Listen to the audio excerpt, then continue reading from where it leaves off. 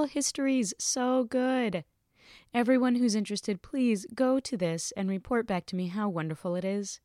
I'm working that day and can't make the screening, but I do intend to visit the exhibit of archival photos and maps from Vanport, The Surge of Social Change, co-curated by Oregon Black pioneers.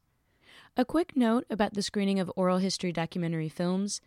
The organizers let me know the films are not captioned, but if anyone requests ASL interpretation, they will provide it. Hopefully that means that there will be a well-lit area right by the screen where an interpreter can be seen well. I've been to screenings where they didn't light the interpreter or have captions. Oops. So if you want ASL interpretation, please do not hesitate to contact them. Here are the details of the screening. Lost City, Living Memories, Vanport through the voices of its residents. Saturday, October 22nd, 2 to 3:30 p.m. at Portland State University's Smith Memorial Student Union in the Browsing Lounge Room 238 at 1825 Southwest Broadway. The Smith Student Union is physically accessible, and it's close to the Transit Mall, many TriMet bus lines, and the Orange and Green Max lines. The tickets, plus a $5 fee, are available at Eventbrite. This is part of Portland State of Mind, which runs October 13th through the 22nd. Portland State of Mind has tons of arts, lecture, and interactive events covering a huge range of social and cultural issues and topics. Check it out. The Lost City, Living Memories is a series of community-produced short oral history documentaries featuring former Vanport residents sharing their memories. Through archival footage, historic photographs, and compelling first-person narratives, this collection of short films creates a rich and elaborate mosaic of the vibrant community that made up the city of Vanport.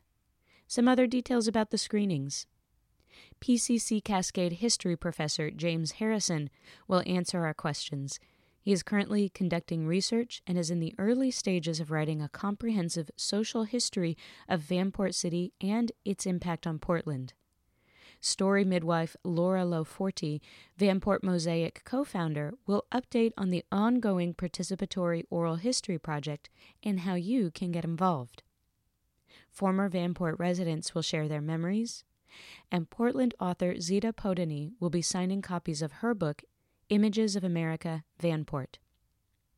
For more info, contact vanportmosaic@gmail.com or 510-717-2441.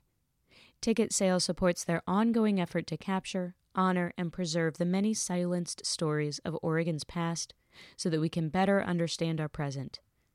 This event is co-hosted by PSU's Department of History, Portland Center for Public Humanities, the Oregon Historical Society, and the University of Oregon School of Journalism and Communication. There's a picture in the post of two black women, one older and one younger, sitting on a sofa looking through photo albums. In front of them, a digital camera is recording video of them for the Vanport Mosaic Project.